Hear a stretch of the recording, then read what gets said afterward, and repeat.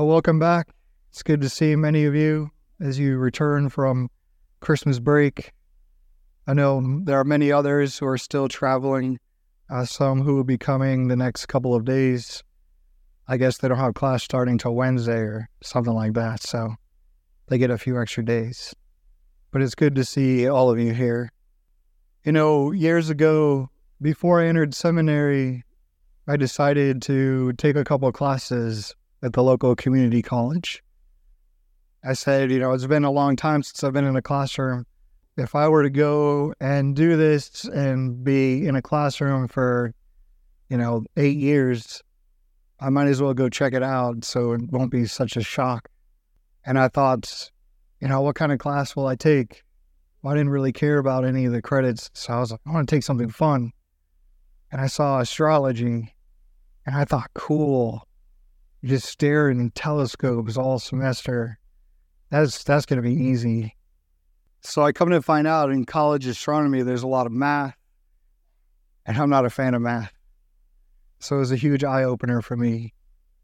But it was also fascinating to learn a lot about the universe, about the stars, the planets, the sun, and to see the excitement that came from the professor.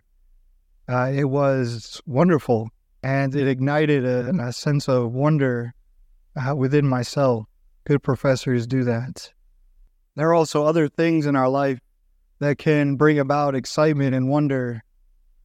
For example, hobbies. How many of us have taken the time to discover a new hobby and only to realize that there is an entire world of subculture within any particular hobby? Right? Somebody was mentioning earlier after one of the masses that they got into puzzles, and it turns out there's like a world puzzling championship. And I was like, I had no idea that even existed. These entire worlds happening amongst us. How we get into something, we start, what do I need? There's a sense of discovery. And for the magi, looking for the star, reading the charts, looking down at what was passed on to them only to look up. For them, that was not just a hobby, but a hope that they will witness what is talked about in the scriptures.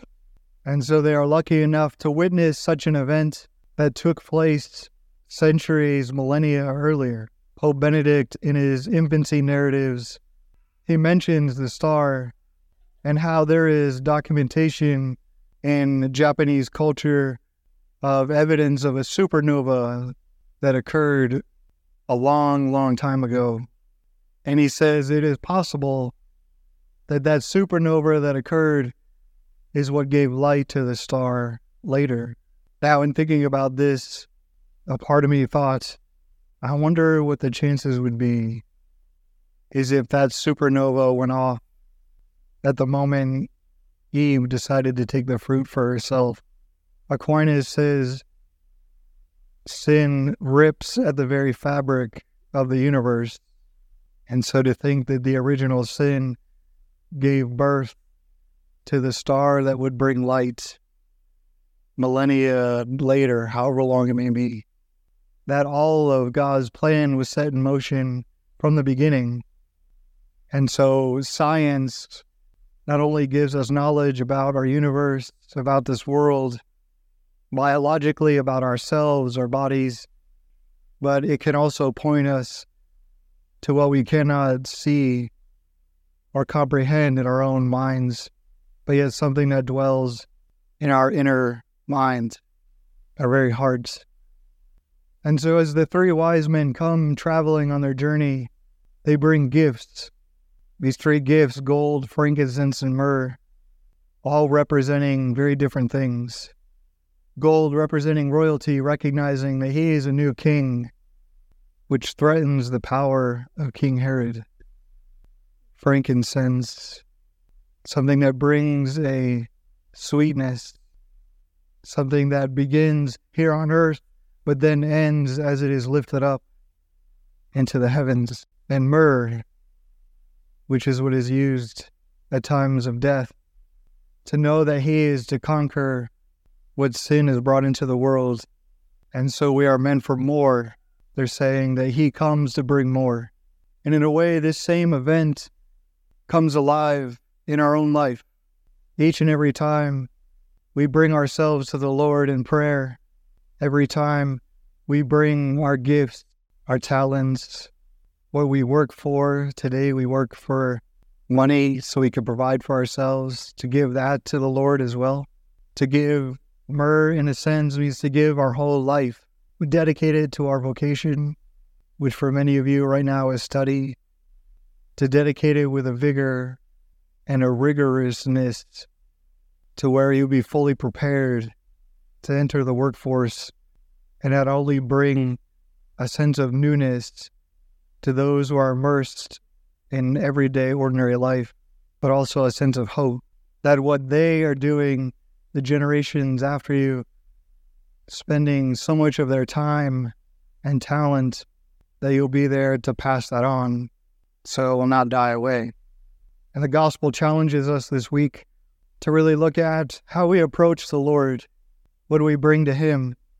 Are we bringing each of our own gifts, or are we squandering them on the way, which will leave us empty-handed when the time comes? And so each of us are called to be on the lookout of what the Lord has given to us in our life. Be on the lookout for the signs. To only look down if it leads you to looking up. Now, how many of us can say that looking down leads us to wonder and awe of looking up? Again, how many of us can say looking down leads us to looking up? That is what the Lord does. That is what he has in store for us. To look beyond what we can comprehend and explain and just bask in the wonderness. You're not called to know everything about your subject when you won't. You're getting a bachelor's degree that gives you the ability to function and have knowledge in the workplace, but you're not going to be an expert, and that's okay. So take it one day at a time, and don't forget that you have gifts, talents, hobbies, and interests that the Lord wants you to hand over, only to allow his love and his mercy and his joy to enter into the depths of your heart and your soul, and to bring yourself and those that you encounter in the workplace into a much higher realm, into what is above and what we are destined for.